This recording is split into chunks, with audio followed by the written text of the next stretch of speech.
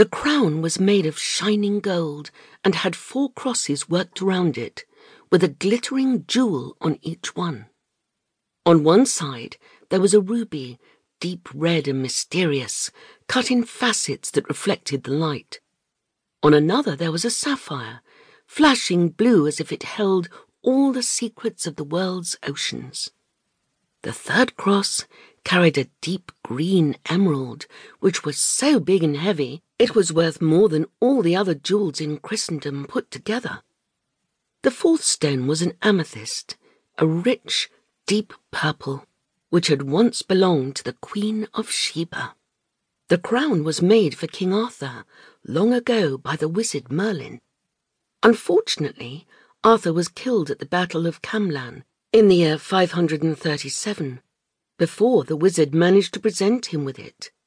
Merlin had imbued the crown with magical powers, so that he who wore it would be able to see into people's minds and find out what they were truly thinking. It had other powers too, but only someone with a clear conscience and a true and loving heart could use them. When the king was killed in the battle, Merlin was distraught. He intended to bury the crown with Arthur at the Abbey of Glastonbury. However, he thought better of it. Several people knew about the crown, and Merlin knew that greed would get the better of them, and they would dig up Arthur's resting place looking for it. The wizard decided he would need to find an exceptional hiding place.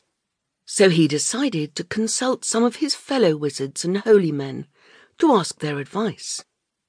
He didn't want his work to be destroyed by some greedy treasure seeker, but at the same time he didn't want it to go to waste.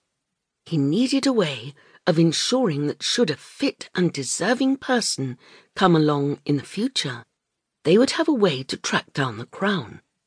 Merlin knew he wanted to keep the trail leading to the crown within the British Isles, and he also knew he didn't have long left to live, as he was a very old man, so he needed to work fast.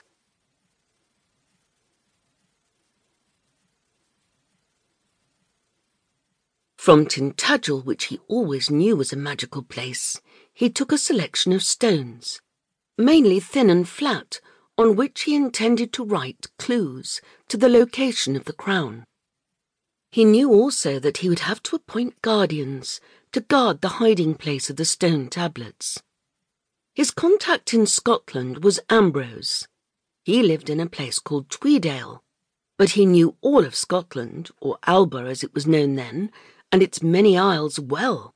His advice to Merlin was to leave one of his stone tablets hidden on the Islach an Naof, a small bare island in the Hebrides where a monastery had been founded, and as St. Brendan's mother Ethne was buried there, it was considered to be a holy island. After a very frightening boat trip, Merlin slid the tablet under the stone marking Ethne's grave. In modern times, there are still the ruins of a monastery there, some beehive cells, and a small chapel. But no one lives there now. "That's the right place," thought Merlin, "because I have the perfect guardian in mind." He looked at the location on a map and saw that if you headed for the mainland where you came ashore, it was the entrance to what we now call the Great Glen.